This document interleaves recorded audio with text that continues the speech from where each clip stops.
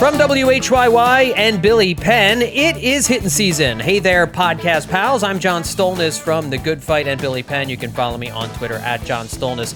Coming up on this episode of the podcast, the bullpen run has begun, and the Phillies so far standing on the sidelines, but some relievers that we had potentially earmarked as possibilities for the Phillies are no longer available. Who's left, and are we worried that the Phillies will be heading into the 2024 season with an undermanned bullpen, or at least a bullpen that's not as good as last year's? And what other fan bases other than the Dodgers have had an exciting offseason with everything going so slow? I know it was you, Justin and Liz discussed on the last podcast how many top 50 free agents are still out there. There's still a ton of them out there as we record here late on January 22nd, 2024. And we will continue with I believe it'll probably be the culmination in our Choose Your Own Adventure baseball adventure coming up here in just a couple of minutes as well, that we started a couple of weeks ago. It was a lot of fun, so we'll see what new names are brought forth and how we can get ourselves into trouble with all of that. Joining me, as they do every Monday night or Sunday night, whenever we decide to record this thing, Justin Klugh and Liz Roscher. Elizabeth, of course, you know from Yahoo Sports. Follow her on Twitter at Liz Roscher. Hello, Liz. How are you? It's Monday, right? It is Monday. Yeah, it feels like it was weird today. It didn't feel like a Monday. Felt kind of off. Felt a little odd, maybe, to anybody else. It felt like 2 o'clock by like 8:45. Yeah, that happened. Definitely I literally happened. looked at the clock and it was 8:45. Like, it's got to be 11, right? And I'm like, nope, you've been at work for 45 minutes. And then you looked up at the clock an hour later, and time had actually reversed, which is odd, which is definitely odd. But yeah, one of those Mondays. January doldrums, kids. Ooh, they're real. They are the January doldrums, the low winter sun, the lack of sun entirely. Oh. It can get to you. But that's why you have Hittin season. Whenever you're feeling those January doldrums, just pop those earbuds in and give your old pals here at Hittin season a listen, and that'll brighten your day. And get an SAD lamp. Get an SAD lamp and us. We are not a sole prescription. No, we electroshock can be also taken helps. But in addition with other prescribed medications. For sure. Yeah, we don't want to be the only pill you take. So, just consult a physician first. Justin Klugh from Baseball Prospectus also with us. Follow him on Twitter at Justin_Klugh. Justin, how are you, bud? Well, I was going to complain about the Phillies giveaway that was announced today for July 11th versus the Dodgers, which is a toy bullpen cart, but only for children 14 and under. And I didn't think children 14 and under would recognize what a bullpen cart is. They would not. I was going to do that, but now, as we're recording, I believe, if my numbers are correct, Joel Embiid is going to score 150 points on the Spurs all by himself. That's what I saw. And that has stolen my imagination and focus. So that is where I'm at. Yeah, we've reached the stage of the sports calendar where my mind will start to now turn towards the 76ers a little bit. Usually Prepare to get your heart broken, everybody. Oh, I know. That's why it's always a slow and reluctant turn. But with the Eagles season over and the Phillies still kind of waiting around, and by wait, I'm not saying like wading into a pool trying to figure out exactly what they want to do. The 76ers and Joel Embiid are out here throwing up ridiculous numbers. Is he over 60 yet? I mean, it was like 59 at the end of three quarters. Oh. I mean, just 59 at the end of three quarters, and I have the sound off now, so I'm not getting as frequent updates. But it is the fourth quarter, and by the time people are hearing this, he will have done whatever he's done. But they're all now talking about Kobe's 81, and that's the mark that they're aiming for. Also, I believe Karl Anthony Towns has scored 41. At the end of the second quarter tonight, so there's just something in the air today. Yeah. There's something in the air all season. Offense has been up in the NBA. Catch an NBA game today, kids. You will not be unhappy. It is. Yeah, people are just baskets everywhere. This ain't your Pat Riley, Jeff Van Gundy, Knicks versus Pistons from the mid '90s. You know, this is something different right now. What you got going on in the NBA? But this is all about Major League Baseball. This podcast, and specifically your Philadelphia Phillies, and we're going to talk about the Phillies. But again, I just want to encourage everybody out there who's listening to this podcast. There is 1 week left to vote for your pals Hittin season in the Sports Podcast Group's Best Baseball Podcast of 2023 vote. Again, again, go to sportspodcastgroup.com and you can vote for Hittin Season. You can also vote for Justin's other podcast, The Dirty Inning, that he does with Dr. Trevor Strunk, or one of the other 2 podcasts that he does in addition to Hittin Season. Of course, there's also Absolutely Hammered. Both of those can be found on our Hittin Season Patreon at patreon.com/Hittin Season. But both The Dirty Inning and Hittin Season up for Best Baseball Podcast of 2023, so you can vote for either one of us. Go to sportspodcastgroup.com to do that. Just 1 week left. If you haven't gotten around to it, you've been pussyfooting around, now is the time, kiddos. Don't waste any more time and give us a vote. Pause the podcast if you have to and go do it, and then come on back. As long as you've downloaded the podcast. You don't even have to restart it. It's okay. All right, let's jump into stuff here right now. And the hot stove sparking a little bit, just a couple here and there. It looks like the bullpen run is beginning. Earlier over the weekend, I think just after you guys recorded on Friday, Houston signed Josh Hader to a 4-year deal for just under $100 million. Different agents had been, Josh Hader's agent had been trying to get the Phillies engaged. He kept going through Heyman and Morosi and everybody else trying to connect Hader and the Phillies, and it didn't seem like it was ever really anything there. And of course, now Houston, once they lost, was it Graveman? Is their relief pitcher, a really good relief pitcher for them, got injured and lost for the year in 2024. They decided to go out and add Hader as a replacement for a 4-year, $100 million deal. Essentially gives the Astros a bullpen much like they had in 2022 when they beat the Phillies in the World Series. Another move, the Angels locked up Robert Stevenson, who I know you guys talked a lot about on the last podcast. A lot of folks saw him as a good option for the Phillies. He figured some stuff out with the Tampa Bay Rays in the last 2/3 of the season last year. He signs a 3-year, $33 million deal with the Angels. And then the Pirates, of all teams. The Pirates jump into the mix, and they signed Aroldis Chapman away from the Texas Rangers. Obviously, a lot of baggage with that guy. He's not the pitcher he used to be, but he still throws really hard. 3.09 ERA last year, 61 appearances, struck out 15.9 batters per 9 innings, but walks 5.5 guys per 9. Just a 191 batting average allowed. The Pirates signed him on a 1-year, $10 million deal. Most likely, he becomes a trade chip at the trade deadline if the Pirates are not in it. But it sounds like the Pirates with, you got Aroldis Chapman there, you got David Bednar there, you've got a pretty good little late inning punch. Just how many leads are those guys going to see late in games? So those are 3 pretty big names, guys, that the Phillies could have gone after. They could have made a play for. I don't think any of us really thought, Justin, that they would make an actual play for Hader. But Stevenson was certainly in the mix.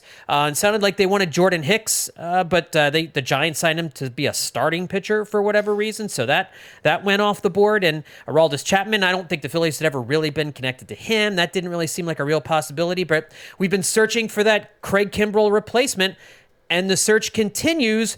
And the number of impact relief pitchers, late inning relief pitchers, is starting to dwindle. I really had myself convinced they were going to get Robert Stevenson. That just made too much sense, it felt like, especially after, like you said, Jordan Hicks went to San Francisco to be a starter. Stevenson and Hicks were really considered 1A and B after Hader on that late inning relief market among like hard throwers and right-handers. But it sounds like the plan is to wait out the dreamers on the market for the Phillies who think they can be starters, and then sign the best guy from the remaining group, which means they're willing to spend, but not that much on a reliever. I don't know. It feels like they want to spend a sane amount on a reliever, which is comforting and discomforting. But I think it was Scott Lauber who reported. Dombrowski said, I've got a list of names and all that. Once they get done with holding out for the promised spot in the rotation with another club, they can start looking and say, hey, maybe they don't have a lot of depth over there, so maybe that's an opportunity to go to AAA and be in that spot. Which it seems like he's describing someone he knows is because that's very specific. It feels like he knows someone in particular is going to react in that way. But we also have started to see reports that pitchers aren't necessarily attracted to Philadelphia because of their pitching depth, and they don't know exactly, what their job is going to be, or if they're going to have to compete a lot to get the kind of innings they want to get. And it's also just really funny to me that a team presumed to run on power got booted out of the postseason due to a lack of offense, and now has this reputation as the deepest pitching staff in the league. But as far as who they could pick up here, I mean, the most interesting options to me from free agency are now off the board. I'm most surprised that it was the Angels and Pirates who were out here scooping up these late inning relief options, though. Yeah. The Phillies have done a great job of staying away from guys like Aroldis Chapman who bring their history to the team, and I just prefer those guys just aren't on the team or anywhere near them, so we don't have to talk about them. I've already seen Pirates people discussing, all right, so wait, because like nothing good can happen to the Pirates. Their fans are like, so like, all right, is Bednar getting traded like before the season even starts, or is he an automatic trade when the trade deadline comes? And that perked my ears up, but they did just work out arbitration with him, so I don't know if you can really expect him to move anywhere now. I'll tell you what's interesting and where the Phillies might be at this point. John Heyman, doing his side hustle as a junior player agent intern, announced that veteran closer Ken Giles will be throwing a bullpen Friday in Phoenix for any interested teams. He is said to be healthy and ready to resume his MLB career. What are you Medicals doing? provided upon request. He literally tweeted this. Oh my God. Hang on a second. Did he literally tweet medical for Ken Giles? Are you serious? I'm serious. John. This is who we're going up against in the we're Best up Baseball against. Podcast Award. Come on. Golly, this is, oh my gosh, that's reprehensible. I'm sorry. That's like he just copy and pasted. I was going to say, did he just copy and paste the email from Randy did. Alley? It's just crazy. 100% did that. He absolutely did that. And I misspoke a minute ago that the Josh Hader deal is a 5-year deal, not a 4-year deal for $95 million. So not quite as much as he was thinking. Anyway, the Pirates getting Chapman was crazy. The Angels going for Robert Stevenson. And I just wonder, like, when you do that, what's the strategy, Liz? Like the Angels going after Robert Stevenson there. Like, I mean, I get good players. Go definitely sign good players. I have no problem with a team like the Angels who have, obviously lost Shohei Ohtani, but they still have Mike Trout. They want to still draw fans. So go out and get Robert Stevenson. I bet it looks like that's like the only thing you're doing. It doesn't make a whole lot of sense. Like the Pirates, Aroldis Chapman, that's great. You've got a good 8th, 9th inning combination there. I mean, and maybe their young players will step up and they'll make like an Orioles-like rise or something like that. I don't necessarily see that, but it's just those two teams signing those guys. It is very interesting that it was those two teams. I mean, they have to do something, right? Well, like the Marlins. What's a bad team like the Angels doing getting a top-tier reliever, though? Like, what's his job going to be? Protecting a 4-run deficit in the 8th? I mean... Yeah, I don't know where... I mean, you're asking why he signed. That's your question. Why did he sign there? And the answer is they offered him money to play for them. I mean, it's not going to be a great job. We all know that. But, like they're doing it because they have to do something. And signing relievers is usually a cheap, low commitment way to do it, is way to appear like you're, way to look busy. But isn't it the most famous case of wasted money is like a closer on a bad team like that? You're just like an expensive high-end closer and I guess, would you call him high-end? I mean, he's upper tier, certainly. He was valued among late-inning relievers in free agency here, but I'm not saying why did he go. I'm saying why did they go after him? And I guess you're right, but I don't think they're going to sell a lot of Robert Stevenson jerseys. And again, I think it's like they consider it a waste of money to have an expensive reliever on a team that's not really expected to win a ton of games. Yeah, and it's not a 1-year deal where you're going to flip him at the trade deadline for prospects necessarily. Like, you've made a commitment to him for 3 years. You obviously, and he's 31. Like, he's not a young guy, so you hope you're getting like his best last 3 years. They must think they're closer to contending than maybe they are. That's the only thing I can think of. Didn't the Rockies do this like a couple years ago? Didn't they? They locked up their closer for some reason. They did like nothing else over the offseason, but they locked up their closer. Right. And it was just like, what? And he was also already in his 30s and like closer to the end than the beginning. And everyone was like, at the end of the day, everyone was just like, all right, whatever. The Rockies are weird when they. Go ahead. I was going to say, the Rockies were weird when they got Chris Bryant, too. Like, what was that just out of left field, That one I feel like is the jersey seller. Yeah. They have to, they can't, the A's are a special case. The A's exist but for the grace of God. Every other team has to at least look like they're doing something. And they have to, not every player can be out of the straight up bargain bin. And they can't all be for 1-year deals or minor league deals with a major league option or spring training invite and whatever. Like, if they had their way, that's all most of these teams would do if they had their way. But that's why they signed a quote top tier closer wherever he might fall. Like they're not going to sell a lot of Stevenson jerseys, but Shohei Ohtani's out of town. They're not in the jersey selling business anymore. No, I get it, and that's fine. They can do whatever they want to do. I just feel like if you're going to spend some money, go get Cody Bellinger. Obviously that's a different price tag entirely. You're shopping in different areas of the store, but I don't know. It feels like window dressing to me, but it's fine. The Phillies could have beaten that offer, and they can window dress all they want. I don't know that the fan base is going to be all that convinced. And as far as the Phillies are concerned, I don't really know that there's a Craig Kimbrel replacement out there anymore. Hector Neris is still out there. You've got some reporting that the Yankees are sniffing around Hector Neris. He has also reporting Neris has serious interest from clubs outside of New York. His asking price, according to sources, according to SNY, is for 1 or 2 years at $7 to $11 million per year. That's a pretty wide range there. But that's a reasonable asking price for Hector Neris, who has been very, very good since going over to the Houston Astros. And if he's not your closer, then he can maybe even be that Craig Kimbrel replacement. Phil Maton's another name that people have thrown around out there. Nick Maton's brother, the guy who punched a locker after giving up a hit to his brother in the second to last game of the season and missed the Astros 22 World Series run because he broke his hand. Bounced back let's and get him on the team. He bounced back and had a good season in 2023. An ERA just over 3. He's a strikeout guy as well. So one of those two guys would work. It's not.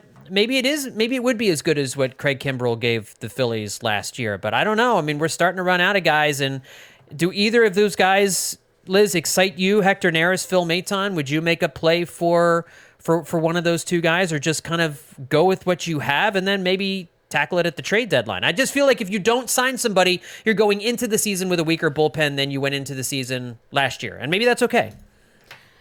Yeah, I think we're looking for everything to be settled, and I don't know that part of this roster is going to be settled once they get into once spring training starts. I think they're probably just going to, stay on the lookout, see what shakes out, who does well at spring training, and, there's no room for them. The Phillies, I think, have had some luck with late spring training additions when rosters are cut down. Mm-hmm. There's a carousel of guys out there. I'm not saying this is the ideal situation, but the fact that they haven't signed anybody yet and all these guys are gone leads me to believe that they're not worried. This is not the panic move Phillies, and so it's not like we'd know if they were worried or not. But I also know not for a fact, but I know in my heart that they've got plans A through Z, and then they've got, 1 through 100 backup, they've got their plan A and then everything behind that all in succession. They've got a lot. I'm confident that they have a lot of options. And the fact that they haven't moved yet makes me think that they're still weighing things. They have to be. Otherwise, what are they doing? They're not a stupid organization. They are doing something. The depth of that pitching staff has been one of this team's biggest strengths, and I don't know if it was particularly expected from people outside the organization. So maintaining that, I do think is important, and I think with Kimbrel being a part of that depth for most of last year, replacing him should be important. And I'm sure that's what they're thinking. And like Liz said, I'm sure there's a plan. Out of those two guys you mentioned, John, people like getting players back. Fans, yeah. People were excited when Freddie Galvis came back in 2021. If they got Hector Neris, there would be some excitement from people over that. And he's you said, he's been good. And he was better. There would be. And he was better with the Phillies than it feels like he was, even though he was frustrating at times. So out of those two guys, I would probably lean closer to Hector Neris. But now for a segment I'm calling, so is this Emmanuel Clase trade happening or not? And the answer is not. No, it's not. It's because not happening. I looked a little below the surface on this today just to remind myself of the context, and we kind of got stuck on Clase from Cleveland as his trade target because the line's been dead all winter. What is this we? You absolutely jumped onto that bandwagon. No, Don't I even I pretend. jumped onto the bandwagon because you presented it as a bandwagon to jump on. You're So the we don't one say who we. was all We don't say about we when this. we're in the same place. Then that's not we. Okay. Well, while Class A is more tradable for Cleveland than somebody like Shane Bieber because his cheap deal makes him even more valuable, the said asking price for Class A is supposed to be a major league ready outfielder who can make some noise in the middle of the Cleveland order, according to Mandy Bell. And I was thinking, maybe that's why Castellanos trade rumors suddenly popped out of nowhere in like earlier in the offseason when Clase A's name was being thrown around because somebody overheard somebody and then told a reporter that they had this Castellanos trade on the table or was being considered, or he was the name that got thrown into that mix while conversations were happening behind closed doors, even though we have no idea how far any talks went or what was said or if they even talked at all. But the Guardians aren't trying to spend in free agency at all, so a trade is where they would do anything. It's just that knowing the asking price, it's just I don't think the Phillies are willing to deal who they'd have to deal to get that level of pitcher when a huge brag of theirs is their pitching depth. So I'm starting to think this offseason has in fact been pretty active, but just behind curtains and doors. Yeah, I agree with that. I mean, I think too, Dave Dombrowski said something just after the winter meetings, like I had a chance to make a trade that everybody would have said, hey, that was a really good trade, and he decided not to because he didn't want to trade away one of the young players. Like, hang on, you're bragging about to us that you didn't make a trade that would have been really good? It was this great trade, guys. You'd never believe how great this trade was. You'd never believe how great this trade was. Of course, I turned it down. I obviously didn't do the trade, but you would have loved it because you're all idiots. That's right. I thought that was the strangest comment I've ever heard from a GM or a team president after. But I had a dream I made this awesome trade last night, you guys. It was unbelievable stuff. I can't tell you a thing about it. Totally forgot, but trust me, best trade ever. I do love that no matter how normal Dave Dombrowski seems, there's a little bit of weird there because the Phillies can't ever be totally normal. That's why he has his bunker. There's a weirdo lurking behind there, and sometimes we see him, and it's really strange. Yeah. No, it's definitely interesting. And maybe they don't, maybe Dave is thinking we've got Jeff Hoffman who emerged. He's the Craig Kimbrel replacement. And I think they're putting a lot of their eggs in the Orion Kerkering basket, which, I was going to say, I mean, we saw that list of non-roster invitees come out and, it's not necessarily from that list of guys, but like, they, I think, have a little more faith in their ability to find guys on the fringes or find guys on the scrap heap or find guys in a non-offensive way to describe that level of pitcher. But I think they can find those guys now. They don't necessarily have to spend big money on a free agent reliever, which is always a risk. The biggest risk I think you can take is with a reliever on the free agent market who's owed a bunch of money. And I think they can watch Orion Kerkering this spring where his job is all but guaranteed in that bullpen, or maybe find another guy among these lesser known names that they are going to have in camp or that they have available to them or that they can acquire for less. So I do think they trust themselves a little more in that department. Yeah. And it could be a guy who was great in 21 or 22, who took a step back in 23. And relievers are very volatile. They don't do the same things year after year. So it could be Andrew Ballad. Connor Brogdon makes a reappearance. Suddenly one of those guys is throwing lights out in the spring and makes the team, or they're throwing lights out in AAA in the first month. They get called up in May, and like a Jeff Hoffman, it manages to earn more trust as the season goes along and becomes a really, valuable partner. So you're right. The bullpen doesn't have to be totally remade right now to get a Craig Kimbrel replacement right now. Jeff Hoffman is probably earmarked to be that guy. And then, you have the rest of the bullpen after that. And there do seem to be some other arms, but it is fascinating that there's, watching these guys come off the market. And there are a couple of guys out there. I think I would prefer Phil Maton over Hector Neris at this point. But again, neither of those guys, I don't know that either of those guys is better than what the Phillies already have on hand. So I do think you're putting a lot of eggs in the Orion Kerkering basket. And Mike, I have a little bit of concern that, he was very good last year, whether or not he can continue that here in 2024, but the team sure seems to think so. Hey, he pitched in the postseason before he pitched in spring training for a major league team. So that's true. So this should be a breeze. The makeup, I'm going to say. Yeah, Clearwater should be nothing. Yeah. So we've been talking about the Phillies as a fan base. We're not largely excited about what they've done this offseason, although they did land one of the big free agents this offseason. Aaron Nola, of course, it doesn't feel like it because he's been on this team for forever, but he was a free agent. Phillies went out, beat out a bunch of teams, and landed a big fish, and they did that right out of the gate. So it just kind of feels like things have been slow and inactive, and that's true. And that's really true throughout baseball. And we were thinking to ourselves, what other fan base, other than the Dodgers, who have had the offseason of all off seasons, getting Shohei Ohtani and Yamamoto and all the other moves that they made, what other fan base, other than the Dodgers, has had an exciting offseason so far? So, Liz, I don't know if you've given this any thought, thinking of the different moves that have been made. Outside of the Dodgers, what fan base do you think can sit and say, wow, we've had a pretty exciting offseason so far?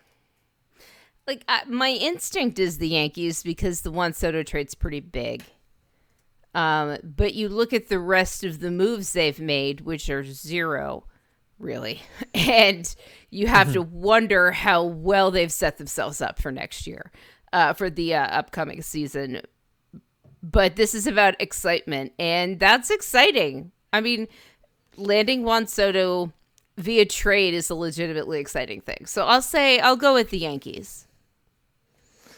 Should check in with some Yankees fans and see if they agree with you. As I said, like here's the thing: you think of a free agent who's interesting, and it's like, oh, he's with the Dodgers now. Yeah, I mean, it's acquiring Juan Soto is a very exciting thing. I keep forgetting that the Yankees did it because their fans are so miserable. Exactly.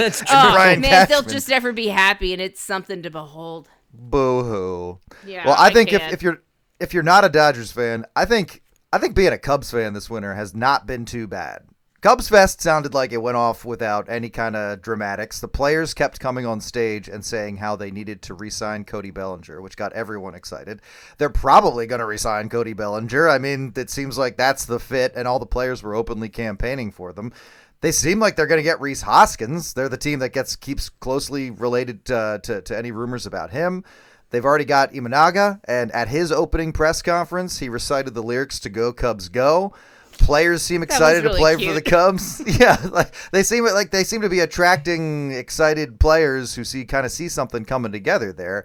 And should they do the things they seem likely to do, they will be keeping together a team that looked pretty spicy in 2023 for a couple of months, while also adding some of the bigger names from an admittedly weaker market. But still, this past week, Buster Olney said on the Baseball Tonight podcast that he has been told the Cubs are going to be very active in the back half of the offseason. That is what you decide it is, word like that. But he said that expect to see some aggressive Cubs moves in the weeks ahead. So, I mean, you dip a toe into Cubs fandom and you'll be immediately set upon by the same frothing madmen who seem to run the discourse in every team's comment section. But beneath that, I think you'll find like a vein of relatively good vibes in Chicago, and that doesn't make me actively upset to see Cubs fans happy, at least until they take like a single step in the direction of the wild card, at which point I will throw a scarecrow in front of their team bus and frame them for vehicular manslaughter. Yeah, I can see that for sure. That's a better answer than which I part? gave the Lord. Which part can you see happening? I don't know. I mean, we even also forgot they snuck. They sneaky signed Craig Counsell. Yeah, I was trying when someone was like, "Oh yeah, That's he's right. not in Milwaukee anymore," and I was like, "Yeah, where did he go?" It was really sneaky and underhanded, wasn't it? And then, yeah, that's right. It was the Cubs, and yeah, they got Craig Counsell. That's right. So there's been some espionage, some clandestine operations coming out of the North Side, and I don't know. I think for a team that didn't make it to the postseason last year, but obviously has a very strong fan base and is looking to kind of resurface as far as NL contention goes, I think it's been a not terrible winter for Cubs fans.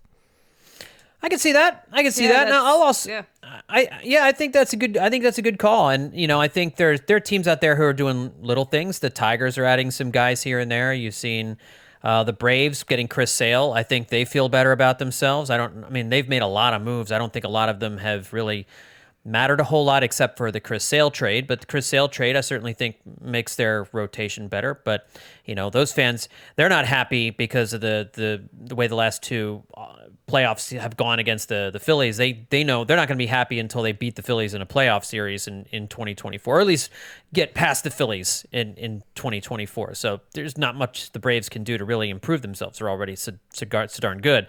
So there's not a lot of other teams out there. I mean, the Cardinals have I think, improved their starting rotation, but I don't know how dynamic they are. I think there's just a lot of confidence that some of those guys are going to bounce back and they'll have better starting pitching in a division that's kind of wide open. But yeah, I agree. I think the Cubs are an interesting selection, Justin. It's all in anticipation of things they will do outside of Imanaga. But they haven't done them yet. And I'm trying to think also, too, like, what are the most frustrated? Which fan bases should be the most frustrated by the inactivity of their teams Red Sox so far? is Red the Sox answer to the question. Well, I would go the Orioles. I think the Orioles have had a chance to really add, go out and get Blake Snell or add Jordan Montgomery, get Cody Bell. You could add to this young team some extra pieces that could really put you over the top in the American League. And no, I'm sorry, the they're Orioles too have been busy really quiet. going to arbitration with 5 of their players. And working out a stadium deal so John Angelos can build crappy condos and overpriced restaurants all around Camden Yards. Yeah, so I think that's the vibes there should be better than they are right now. And for a team that made the playoffs unexpectedly last year, the Marlins being quiet and not doing anything, it's not surprising, but you would think with a team that's got a pretty good young starting rotation, Jorge Soler is a free agent, so they've lost one really big part of their offense. They could bring him back. I would not be at all surprised if Jorge Soler does go back to the Marlins, but that's a team that could jump in if they would just spend a little money and get a couple of bets. I know, Sorry, but and I don't really. They essentially told Kimming her services were no longer needed because she wanted them to spend money. They were about to install someone above her, they were about to just give her a boss. Because they didn't like her ideas so much. They wanted to force her to leave. They're not that Ken Rosenthal wrote today about how they've done literally nothing. They're just they've no plan. They don't want to do anything. They don't. They're not going to. And listen, they're in my division. I'm happy for them to tread water because it gives the Phillies a seemingly easier path. But there's some fan bases out there. As a Phillies fan, I understand some of the frustration that we're feeling, but the Phillies already have done so much of their heavy lifting in past off seasons, and there's just not a lot of places to add at this point. So they're looking for some guys who are going to be still there at the end of in February, maybe even beginning of March, whose prices may drop. There's still some big name guys out there who aren't signed yet, and Dave Dombrowski's probably just sitting there with his hands, rubbing his hands together in his bunker, waiting for something to break loose. Can I circle back to my Red Sox comment as far as frustrated fan bases go? And the context of this is that the Red Sox have had a couple of rough seasons. Their fans are already pretty let down, and the team has not moved in the direction they thought they were going to. Chaim Bloom is viewed as look, you can look at his moves as some kind of prophetic, awesome future investment, but at the end of the day, Mookie Betts doesn't play for the Red Sox. Andrew Benintendi, Xander Bogaerts, they don't play for the Red Sox anymore. So that's clearly on people's minds. Then they hire Craig Breslow at the start of this offseason, and their chairman introduces him by saying the now infamous, they're going to go full throttle this offseason. And then, a couple months later, they check back in with him about saying, hey, you guys haven't spent on anybody but Lucas Giolito. He was the only guy that showed up at the Red Sox Winter Fan Fest thing. What are we doing here? And he was like, yeah, maybe that wasn't the most artful way of saying what I wanted to say. And at the you don't even have to know the rest of the quote to be like, oh, so that was just nothing. And you wanted to get people excited, but nothing's happening. Because he even goes, oh, yeah, we're going to be pressing all levers to improve the team, which means we're not going to be spending money on the people you want to have here. Right. And when people are like, so why should we come spend money to see the Red Sox? And he's like, well, it's about the Fenway experience, and we're going to have specials for college kids and stuff. And you're like, the Fenway experience is the Red Sox. Stop trying to sell us on stadium experiences that aren't the baseball team. There's good food there. Great. I'd love to try it. when the team is watchable. Start with that. Then the experience at the stadium becomes better just because. And then they asked about signing free agents. And they're like, well, we didn't really match up with any of the top free agent pitchers. Your pitching staff is terrible. Trust me, you match up with top free agent starting pitchers because you have money in your pocket, and your pitching staff was among the worst in the American League. So, yeah, I gotta. It's all too easy to relate to Reds fans. Just it's not just that the team is bad. It's not just that the team has been paralyzed in the offseason and not signing guys they wanted.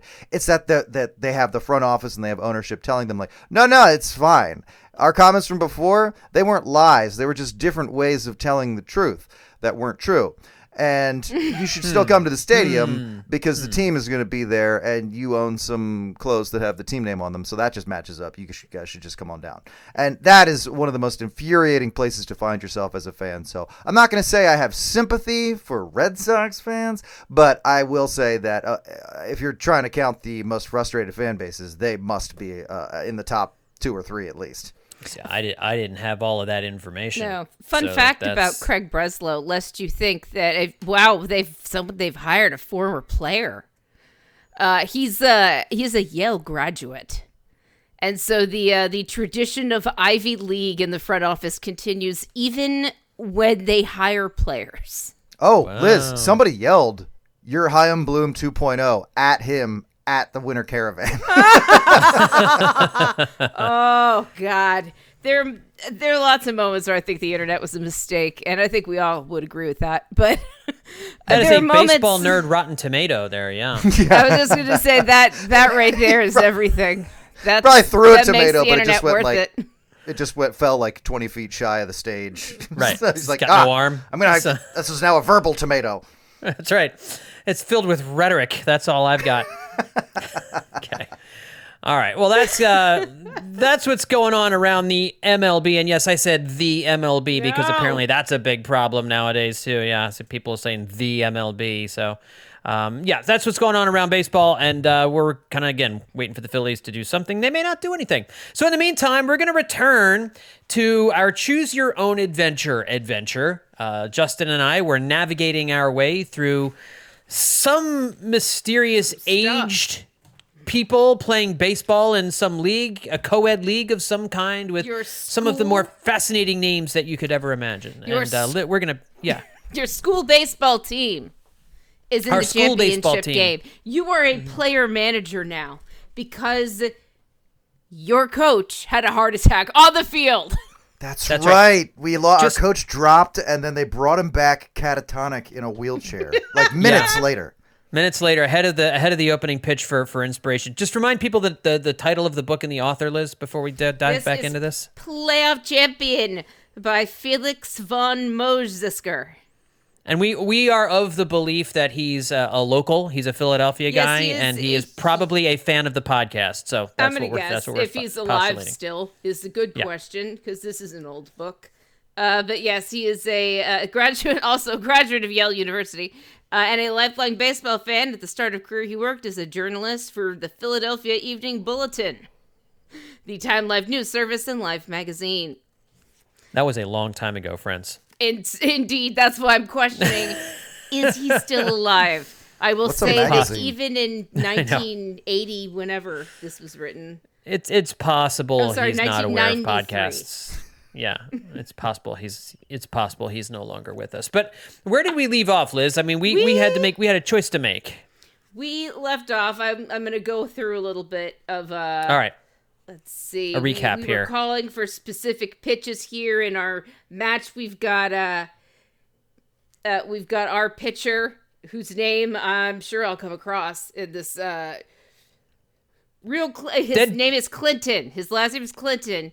But the opposing pitcher is what's his name? It's like Trash Can Face McGee or something, wasn't it? Something like that. There's a player named Rhubarb. Yes, indeed. Uh-huh.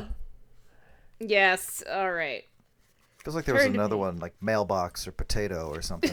Yeah. Yes, there have been some crazy ones. Oh. Roofing Shingle Francis. No, that wasn't good. No. All right. That would never fly. 51. 58. Rimshot Johnson. All right. I went back through some of this earlier. Okay. Now, we've had a Tully. Tully is your pitcher. Tully, okay. Tully is your pitcher.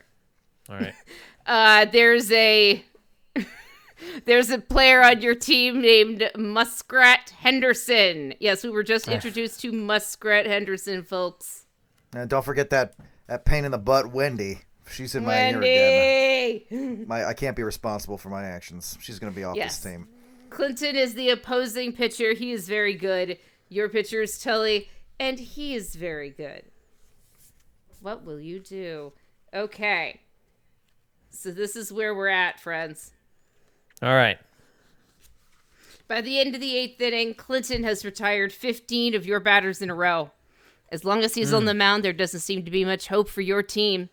Despite your earlier optimism, nobody seems to be figuring out how to hit his vicious pitches. Vooch, name of the player on our team, hits a long fly out to Brenda in center field to start the top of the 9th. That brings Clinton to the plate. Since he's obviously not much of a hitter, you figure the easiest thing would be to strike him out on 3 straight fastballs. I think that's always the easiest thing to do. Fastballs take a lot of effort, John, and they've never been true. Tully's strong point. He's pitched 8 long innings, and you're afraid he might be starting to tire. You signal for a fastball anyway.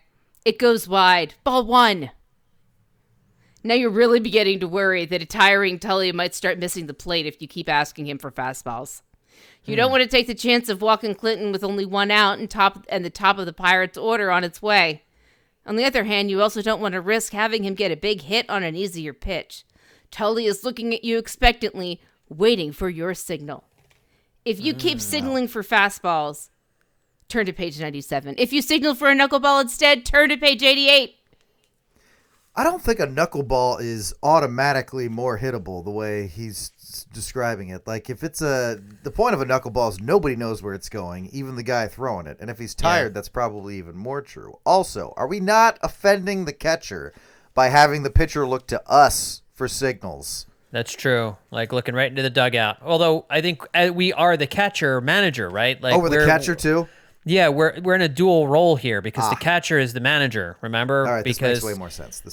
When the manager keeled over, the team looked to us as the catcher manager. Because we face, remember, we face and see all of the players. That was the main reason. Right, that's right. And okay, so we can't. Right, we turned to our manager, and his eyes are just rolled back in his head. You really got to get this man to the hospital. This is not where he should be. This is not okay. You cannot what we're doing. No, it has been, by the way, 2 days. 2 days between the game where he keeled over and pretty much almost died, and just sitting in the dugout for 2 days like that. With slept there. Did it rain this week? Like, come on, that's. Good I feel like we made these same jokes 2 weeks ago, and I'm really happy about that personally. They're just as funny today as they were then. Indeed. I say knuckleball, John. You can outvote me. Yeah, I was thinking we stick with the fastball just because a fastball is easier to control than command than but knuckleballs are more fun. And I think what we've learned from Choose Your Own Adventure is that logic doesn't win the day. So let's go knuckleball. All right. Liz, we've gone insane. Knuckleball, final answer. I know all the endings here, so let's move forward. All right. Our fatigued pitcher is going to now throw a knuckleball. Tell him to throw it underhanded.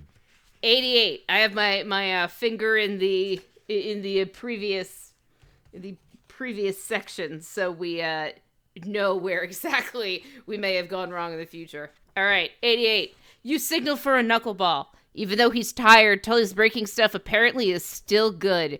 It's so good, in fact, that Clinton misses the knuckler by about a foot. Saved your career, kid.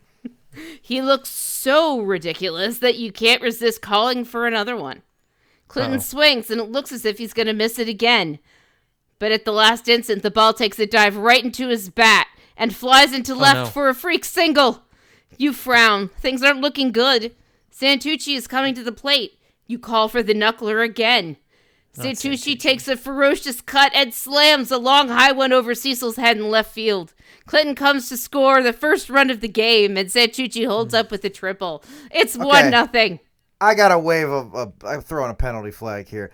I didn't decide to tell him to throw 3 straight knuckleballs. I decided to tell him to throw that one knuckleball once. I did not agree to the rest of this. But this is what would have happened after. Yeah. Yeah, this is our subconscious. It's all factoring into it. Like, we're on autopilot here. The outcomes are already predetermined here. Your choice is the only thing that matters. Dang it. So all we right, lost. So it's one. Is it over? Well, it's not over. It's the 8th inning. There's still more to read. You pull Tully and replace him with your best relief pitcher. Oh, God. Wishbone Walker. Yeah. I wish we had put Wishbone in before asking our fatigued pitcher to throw knuckleballs, but What's the story, Wishbone? Wishbone retires Turner on an infield fly and strikes out Murtha. Then he walks Biner on purpose to pitch to Scover. Scover hits it to a force, and you go to the bottom of the 9th. Turn to page 79.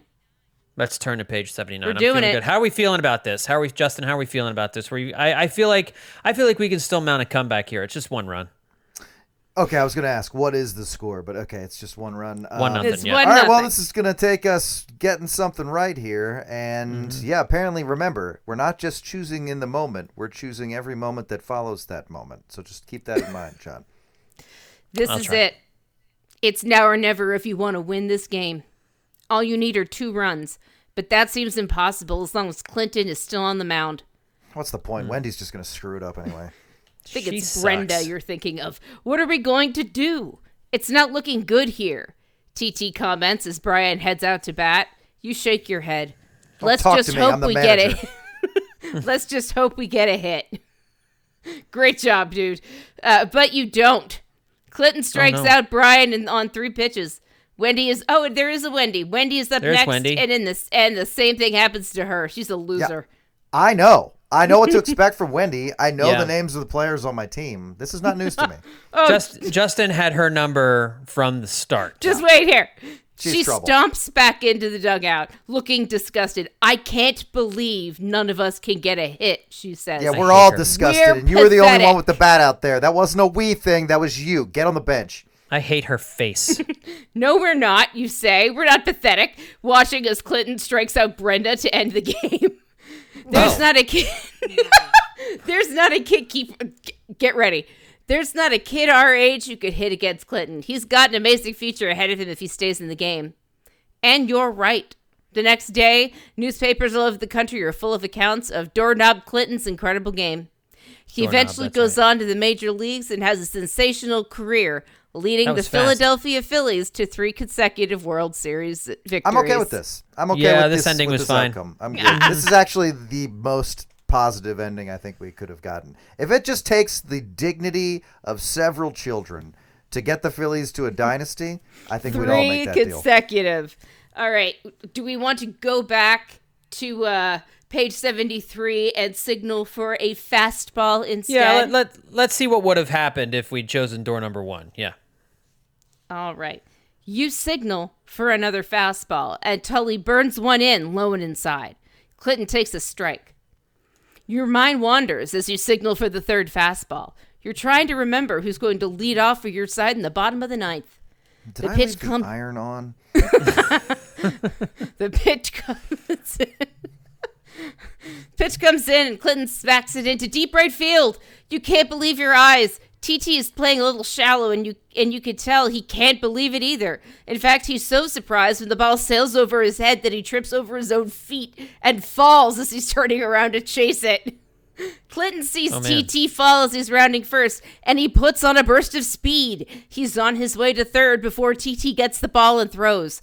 Clinton looks like he might just beat the ball to 3rd, but then he makes the clumsiest slide you've ever seen. He starts too early and doesn't tuck his lower leg quite right. The slide peters out about a foot from the bag, and Muskrat actually has to reach forward to tag him out. What an incredible blunder. I mean, that was a journey. That had nothing to do with the pitch we chose. What happened to that play? Like, okay.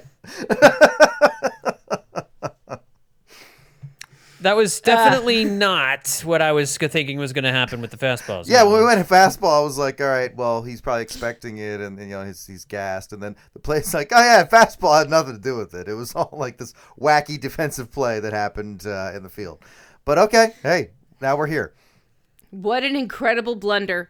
Clinton never should have tried to take third. What's more, when he gets up, he's limping. The Scarborough manager rushes out to the field.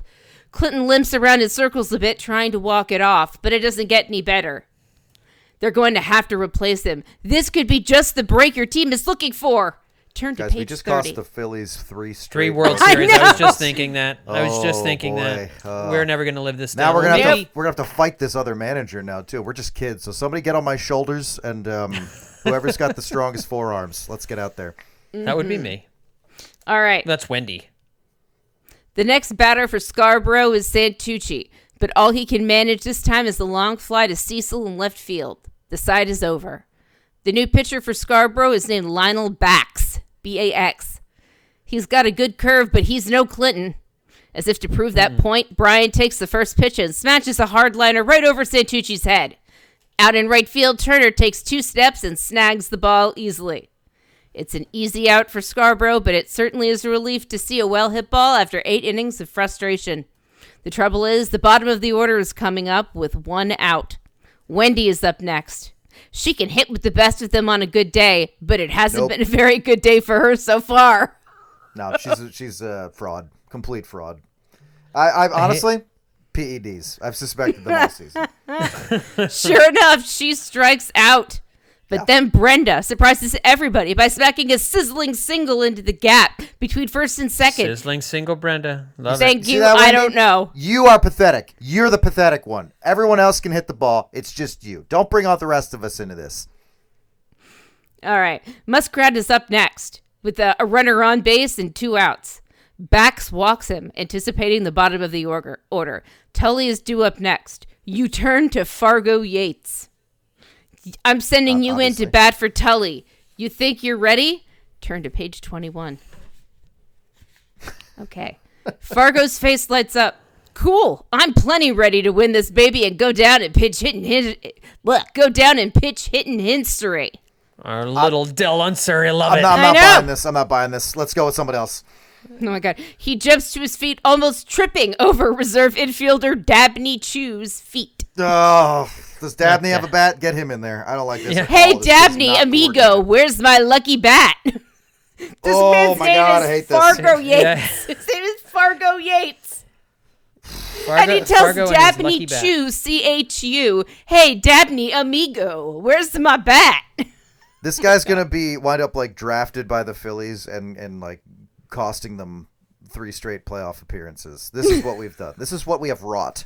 I know. I'm sorry, Philadelphia. I really, truly am. I don't know what to say. We've deprived you all of Doorknob. Doorknob. He digs through the pile of extra bats until he finds a bright blue aluminum one with a wildly patterned purple and green grip. Aha, here it is. He grabs the bat in both hands and rushes out of the dugout. You glance at Dabney and laugh, shaking your head. Fargo is a real character. He's also an instinctive hitter, but he doesn't have much baseball sense. What? Those things don't make sense together. Thank you. It's one or the other. This guy's the best baseball player I've ever seen. He just doesn't understand the game at all. He's just never played before and isn't wearing a uniform. He's actually a manatee wearing a hat with a jersey. I love the head coach. Is it okay if I play in jeans? If the game goes to extra innings, you'll have to send in your reserve pitcher, Wishbone Walker. Still, all you need to win is 1 run. You hope Fargo can deliver. I do. On Bax's second pitch, Fargo smacks a beautiful single to right. Brenda sees her chance and dashes home from second as if her life depended on it. Muskrat makes it to third. The crowd goes wild. The score is tied. Yes. Ooh. I knew fastball was the right decision, Justin. We did it. Fargo, I've always been a fan, and I believed in him from day one. Cecil is up next. If anyone can do it right, he can. He smacks the line drive to shallow right. Turner races in and grabs it on 1 hop. It's a single, and Muskrat scores. Everyone leaps up and piles out of the dugout to celebrate. Out on the base path, Fargo begins doing an exuberant victory dance. Everyone thinks you've won the game, but something is wrong in your mind. You're not sure what it is until you see Turner sneaking toward Fargo, who didn't bother to touch second when he saw the winning run come in. Suddenly you realize that the run doesn't count if the third out in the inning is a force out. And since Fargo never bothered to touch second, he can still be forced. Oh, Fargo.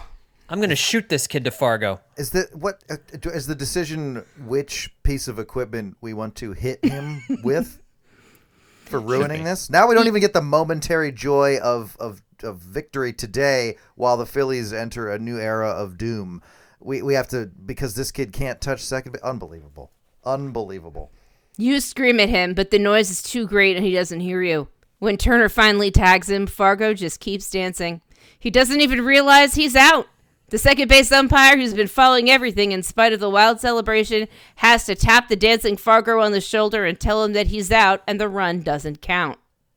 When Fargo realizes what has happened, he collapses onto the ground, looking as if he's going to cry. The rest of you feel the same way. The anticlimax was just too much of a blow.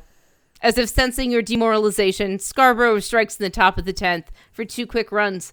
Before your team can get it together, you're down 3-1. You recover enough to score a run in the bottom of the inning, but the deficit is just too much to overcome. You lose 3-2. The end. Wow. So which one's the happy I guess ending? I guess we made the right choice. There's 17 endings to this. So we were just down a path where neither ending. You made a choice earlier that led you to an inevitable loss no matter what. Yeah. Baseball is futile. Please enjoy.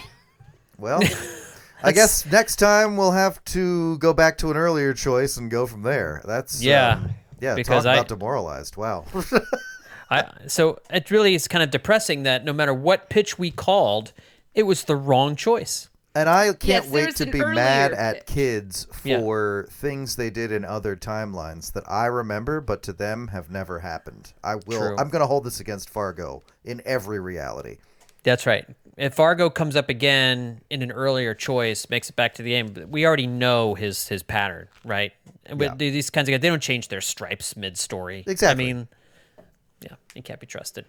Well, I'm going to mark it up a little bit, and maybe next week we can go back a little further and try again. Let's try again. Let's go back a little bit further next week, and we'll try again. I think that's good. And let's see if we can get a happy ending here. You say there's 17 happy endings. Let's see if we can snag one of those bad boys. I mean, technically, we've already had one. Yeah, the 3 Phillies World Series with Doorknob was pretty good. Series. We'll take that, but the Doorknob World Series run was certainly good, but I think we can do better. All right, let's wrap up this podcast with some final thoughts. Justin, any final thoughts from you? 2 things. One, Embiid wound up scoring 70 points, and when they dumped a bunch of water on him after the game in celebration while he was giving an interview, someone referred to that as getting daycared. The 76ers Twitter feed did. And I thought that was that we're using that term that way now, I think is excellent. It says a lot about me as a fan. That it was Tyrese Maxey was among the guys who did it. Yeah. My assumption was that you were about to say he slipped on the water and his hip is injured again. No, because we picked fastball. Embiid didn't slip on some water decades later and hurt himself. Yeah. The other thing I want to say is, in addition to The Dirty Inning being one of the podcasts up for Best Baseball Podcast, along with this podcast, there's also a new episode of The Dirty Inning on manager George Stallings' last day as the Phillies manager in 1898, and the many parallels he shares with Nick Sirianni and his situation with the Philadelphia Eagles. So we will also have another episode up this week for patrons only. The George Stallings episode is available for all. I love it. Patreon.com/hittinseason is where you can go to find that fine podcast. Make sure you bookmark it and check it out every time there's a new podcast available. Liz, final thoughts from you. If you don't call this episode the Ballad of Doorknob Clinton, I feel as if I've done something to offend you. All right, the Ballad of Doorknob Clinton it is. I don't know that I would have gone there. I love it, though. The Ballad of Doorknob Clinton. Doesn't have to be the only title, but... No, people. That's what it's going to be, and people are going to be like, "What the Good. hell is Doorknob Clinton?" It's And the that's off just gonna- season. What are we? Yeah. Why are we fighting for SEO? What are we doing here? The entire That's right. episode And should have just been Phillies recipes and choose your own adventure. In the description, you can say that we figured out who the Phillies have to sign to win 3 World Series titles in a row. Doorknob Clinton, baby. Just simple decisions can bring great things. All right, everybody, look, that's going to do it for this edition of Hittin' Season. And we want to, again, encourage you to go to sportspodcastgroup.com where you can vote for The Dirty Inning or this podcast, Hittin' Season, for Best Baseball Podcast of 2023. Sportspodcastgroup.com is where that's located. And as we mentioned, The Dirty Inning and Absolutely Hammered are over at our Hittin' Season Patreon. Patreon.com/Hittin' Season is the URL for that. And want to also send you over, and let's pile up these URLs for you. BillyPenn.com/Hittin' Season. That's our home for Hittin' Season over at Billy Penn, the fine Philadelphia website that you, I'm sure, hit every day for the best news in the city. Again, BillyPenn.com/Hittin' Season. That's our homepage there. It's where you can find the articles that we write to accompany these podcasts. Thanks, everybody, for tuning in. We'll talk to you next time right here on Hittin' Season.